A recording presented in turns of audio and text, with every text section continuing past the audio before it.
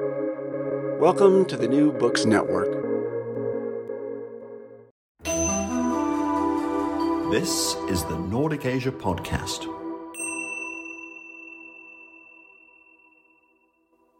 Welcome to the Nordic Asia Podcast, a collaboration sharing expertise on Asia across the Nordic region.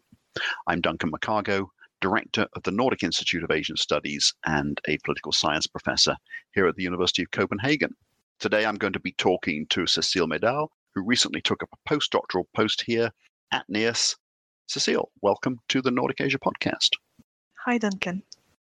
So, Cecile, you gained your PhD from the University of New South Wales in 2021 with a thesis about ethnic perceptions and nation building in Myanmar. And any listeners who are familiar with recent developments in Myanmar are going to be well aware that the extremely repressive military coup of February 2021 has put a halt to any progress the country may have been making towards a more representative and democratic political order. But these issues that you're researching continue to be really, really salient in this changing landscape. Perhaps you could start off by telling us how you got involved in studying the politics of Myanmar. Yes, sure. It started with some work in the development sector. Actually, I was in Thailand for 7 years and in Myanmar about 2 years prior to starting my PhD. So I was doing a lot of capacity building work with ethnic people from different backgrounds in exile and then inside the country. And we worked on issues such as women's rights or democracy activism and environmental issues. And after working maybe over this period of 7 years, I just felt like I wanted to contribute in a different way and take some time to reflect on the political situation in the country and have more perspective on the kind of institutional solution that could promote democracy in the country and include ethnic voices. So that's how I decided to do my PhD. So you moved over from, as it were, working as a kind of development practitioner involved in projects to being an academic studying the same sort of issues that you've been working on. I know that, like me, you're very interested in using these methods of political ethnography to study Southeast Asia. So when you came to do your PhD, how did the political ethnography approach work out for you in practice? So I decided to use political ethnographic methods because I wanted to use ethnographic data to question theories on state building and suggest ways to shape institutions in Myanmar. And because I had extended network of informants across the country as a result of my interactions with people who participated in the program I was managing, it was really feasible to use this approach. And I was lucky that I had informants that were emerging from previous work relationships and who were really willing to help me with the research and really wanting me to grasp very broad understanding of the situation in their areas. So I chose my fieldwork sites based on these connections. And I was very lucky that these people were also aware of political dynamics and they were able to really connect me with lots of different people from different backgrounds. I can ask you a follow-up question. So I know that with political ethnography, there's a kind of, I'm not sure whether we'd call it a debate. The purists, as it were, they're sort of doing this ethnographic hanging out, and they're rather self-consciously, not deliberately kind of interviewing people or organizing them into focus groups. But I know that you did quite a bit of interviewing and focus group work. So how did you end up picking that approach for your field work? I ended up picking that approach because, as I just said, I wanted to use ethnographic data to question theories on state building and suggest ways to shape institutions in Myanmar. And to do that, I had to select different ethnic sites to be able to compare and analyze variations due to local situation. And even within each ethnic site, there are lots of differences between people living in urban areas, rural areas, or under government control or under ethnic armed control. So because of all these differences, it wasn't possible to do normal participant observation. So in order to answer my research question and look at ways that ethnic perceptions could suggest how institutions should be shaped in Myanmar. It was more relevant to have this approach where I go to many different sites. So that's one aspect. And also I chose an extrinsic value ethnographic approach rather than intrinsic value approach, where I deliberately use that ethnographic data to question broader theories.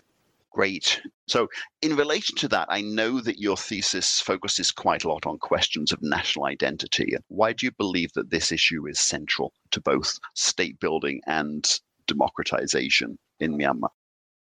So nation building and state building in Myanmar is facing a central challenge because Myanmar is a multi-ethnic country, lots of different groups and ethnic groups and religions. And there's a dominance of the Bama majority group over the minority groups. And they have been implementing policies of Burmanization, domination, structural inequalities against ethnic minorities, which resulted in a division of identity. So in order to build multinational inclusive democracy, I argue that it is really important to support the development of an inclusive national identity where ethnic groups can both identify as their own ethnic groups, but also to the broader political community. So basically, I argue that developing, supporting the development of an inclusive national identity is going to help avoid conflict intensification and possibly lower the intensity of ethnic identification. Right, and I know that you make good use of my late Columbia colleague Al Stepan's influential notion of the state nation. And what are the advantages of talking about state nations in the context of Myanmar rather than just nations or states or nation states? Because the nation state is about building a state around one dominant national identity, whereas the state nation model is about policies that aim to protect ethnic identities while also promoting this national membership. So it's kind of like turning the concept of nation state around. And in Myanmar, it is very relevant because I found in my doctoral research that Mon and Pao attitudes indicate a tendency towards rigid ethnic identification, which is a result of the insecurities they have been experiencing due to Bama domination of the political, cultural, economic, and social scene. But at the same time, I also found that there's a high number of participants who are open to the idea of multiple belonging, both as a member of their ethnic group and as part of the larger nation. So I argue that it indicates that there's room for policies promoting a shared identity. And I think that the state-nation model is the model in the literature on institutional arrangements for managing divided society. That is the most suitable for Myanmar because it kind of cater to these different intensities of ethnic identification. Strong for some, but also more moderate for others. So your work points to a kind of normative preference for invoking this idea of a state nation rather than a nation state or other competing concepts. Yeah, because I also look at other institutional models that look at institutional arrangements for divided societies. For example, Aaron Lee Schwartz and the consociational model, or Donald Horowitz's centripetal model. And basically, I find that they have some assumptions about the nature of ethnic identity. That means that in the case of the consociational model, ethnic identities are rigid, and that's why they should be accommodated by this kind of power sharing mechanism, but it doesn't really create incentive for moderation, whereas our Harvard centripetal model only counts on moderation as an institutional building strategies, but it doesn't include elements of societies who can have this very rigid identification. So I found that the state-nation model was kind of middle ground. Right. And as you just mentioned, you focused especially on the Mon and Pao areas of Myanmar. Why did you select these particular regions and ethnic groups? So I wanted to select ethnic groups who have different situations. And the first difference between the Mon and the Pa'o is that the Mon represent the majority group in a state that have their ethnonym, the Mon state, whereas the Pa'o represent what I call a second minority group, second order minority group in Shan State. But they have an administrative area that is a special administrative zone. So because these two differences I thought are really interesting within a minority situation. And also there's another main difference between the Mon and the Pa'o.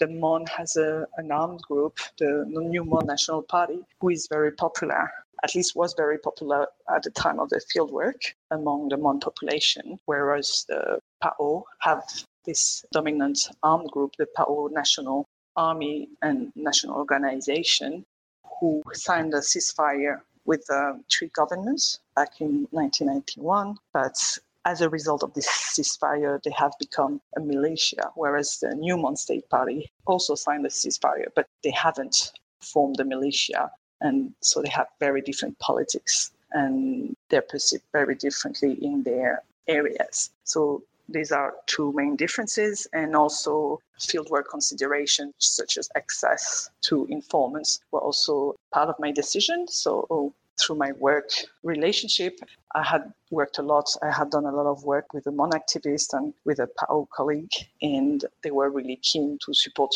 my research and really asked me when and how they could help me back, because we've been supporting each other, having a close relationship. So that's also what helped me make this choice. Now, that makes total sense to have the contrasting case studies there. I know this is always a challenging question, but if you were to reduce your PhD thesis to a couple of main findings, what would be the most important takeaways that you'd like our listeners to be aware of from your PhD thesis? So my first finding confirms that the dynamic of privilege is a fundamental grievance for Mon and PAO, and it functions as an institutional structure of inequality which benefit the majority and which PAO experience as a number of cultural, economic, social, and political insecurities. So that's the first finding. And the second finding is that, as I mentioned earlier, Mon and PAO people tend to have rigid attitudes toward ethnic identification, which was created by feelings of insecurity and a sense of exclusion from the national identity. But at the same time, they still are open to belonging to the nation. So that's the second finding. And my third finding would be that in order to redress the institutional dominance of the PAMA and promote national belonging, Mon and PAO suggest that reform should bring about equality of status and greater autonomy. So if you want me to go in just a tiny bit more detail about this, yes. I found that there were three main social justice demands. First, the recognition and protection of ethnic and religious identities to reduce perceptions of Bama privilege. Second, access to economic opportunities to ensure equal development of ethnic areas and the development of strategies to tackle the livelihood crisis. And third, political representation at all levels of government to ensure that their voices are represented. So that's for social justice demands, and demands for autonomy actually revolved around cultural and territorial autonomy and were referred to as the only way to guarantee equality of status. So they're really demands for social justice and demands for autonomy are really interlinked. And in a way, social justice demands actually represent an indicator of the qualities of autonomy and federalism. Great, that's very clear and succinct. Now, obviously, this aforementioned 2021 coup is going to mean that researchers like yourself no longer have direct access to Myanmar. And what does this mean for the political ethnography, the kind of field work that you've been doing in recent years?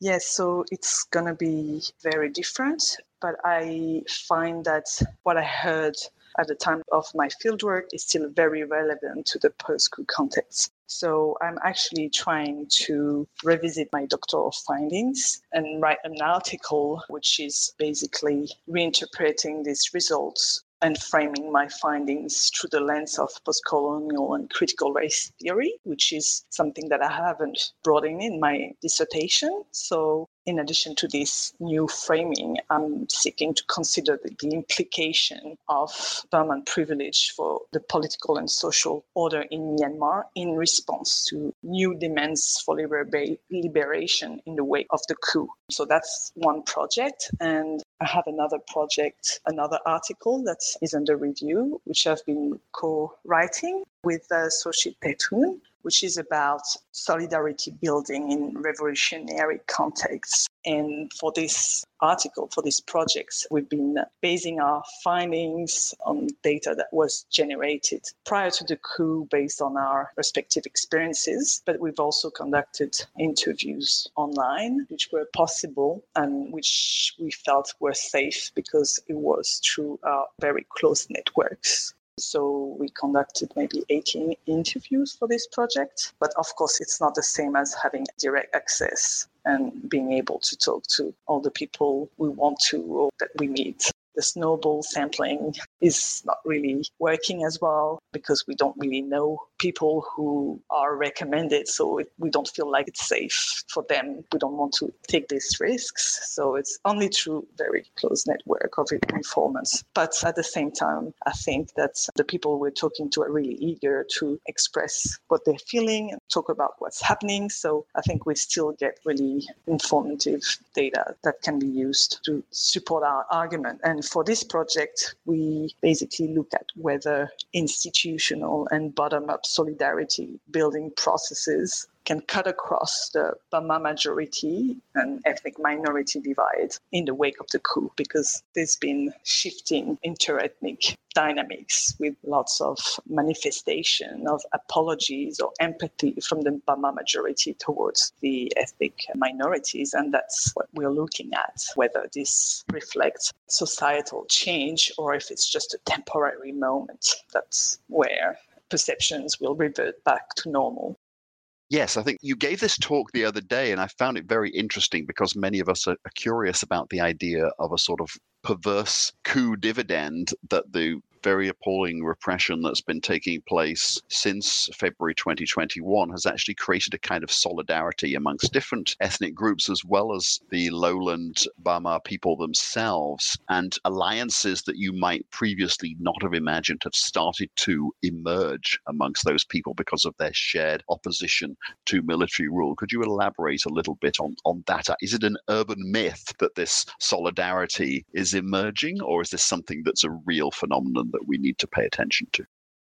So we have to distinguish between institution-led solidarity building and the development of coalition and alliances, which involve members of the Burma majority and members of ethnic minority groups, and people-led solidarity building, which is more like from the bottom up, so to say.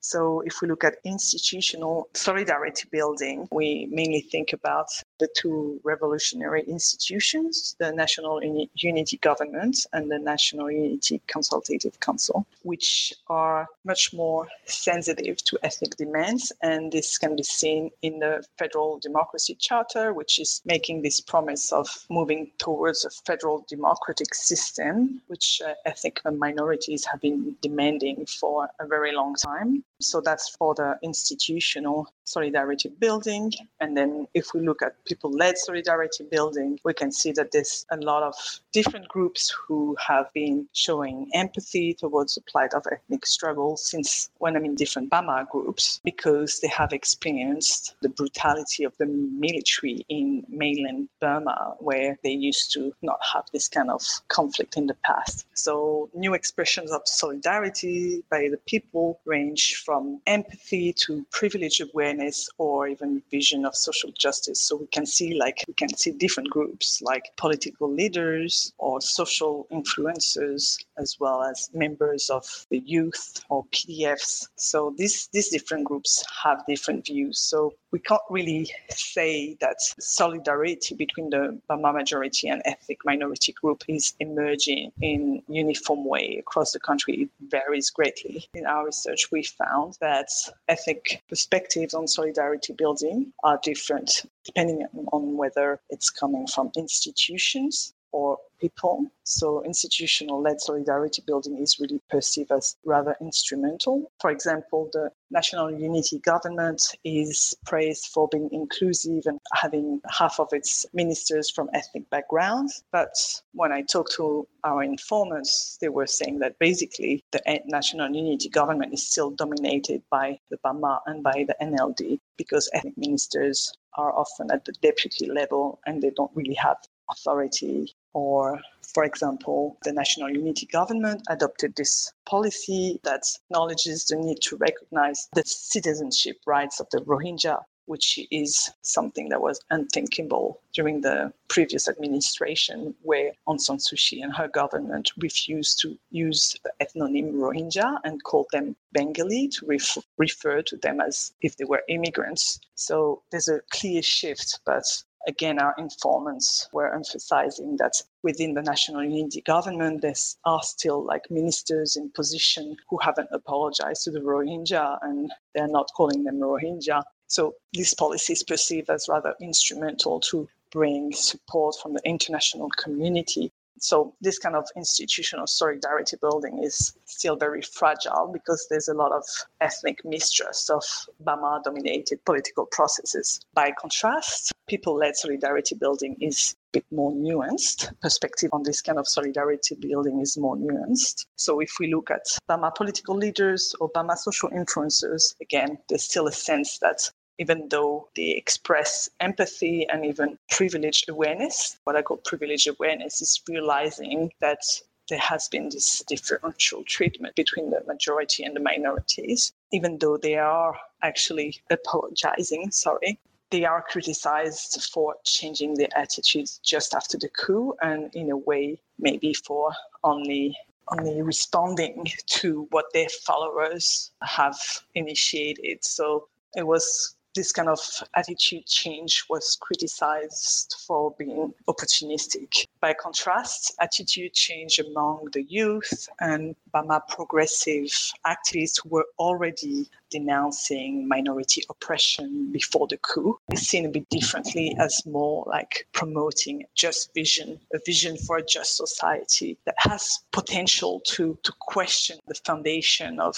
inequalities in Myanmar, especially the young PDFs who are coming to be trained in ethnic areas and really experience firsthand what ethnic people have been through. And I think there's a sense that there is a revolution of thought, a real change that is coming from the bottom up, from the youth, from the PDFs. But this change is somehow limited because these people are not in power yet. But at least the conversation on racial privilege is now out in the open, whereas before it wasn't. So that's maybe the main positive change. Yes, fascinating. I think what I came away with from the presentation that you gave was really the importance of nuance, that it's complicated, that there's a lot of complexity, a lot of ambiguity and ambivalence in the statements that you cited from your various respondents. So it really points to the importance of this kind of in-depth research rather than making easy and simplistic sweeping generalizations. We need to drill down to really understand what's going on in a very, very complicated situation like this. Are there other projects that you're planning to work on during your time at NIAS? So I would like to start working on turning my dissertation into a book once I have submitted these 2 projects I'm working on. And that will involve substantial rewriting of my recommendations since the situation has dramatically changed because I finished my PhD just before the coup. So that's what I'm going to aim at doing. Right. No, these are the challenges for those of us who work on contemporary Southeast Asian politics. Everything that we do becomes history almost the moment that we finished, and we're always struggling to try to keep on top of changing events and date ourselves as we go along. But thanks so much, Cecile, for giving us an overview of your research on ethnicity and political change in Myanmar, and we're looking forward very much to seeing the fruits of your work over the next few years. Thank you. It was a pleasure to share my work, and thank you for giving me a chance to talk about it. I'm Duncan McCargo, Director of the Nordic Institute of Asian Studies at the University of Copenhagen, and I've been in conversation with our new NIAS postdoc, Cecile Medal, who's working on ethnicity, national identity, and political development in Myanmar, both before and indeed after the February 2021 military coup. Thank you for listening to the Nordic Asia podcast. You have been listening to the Nordic Asia podcast.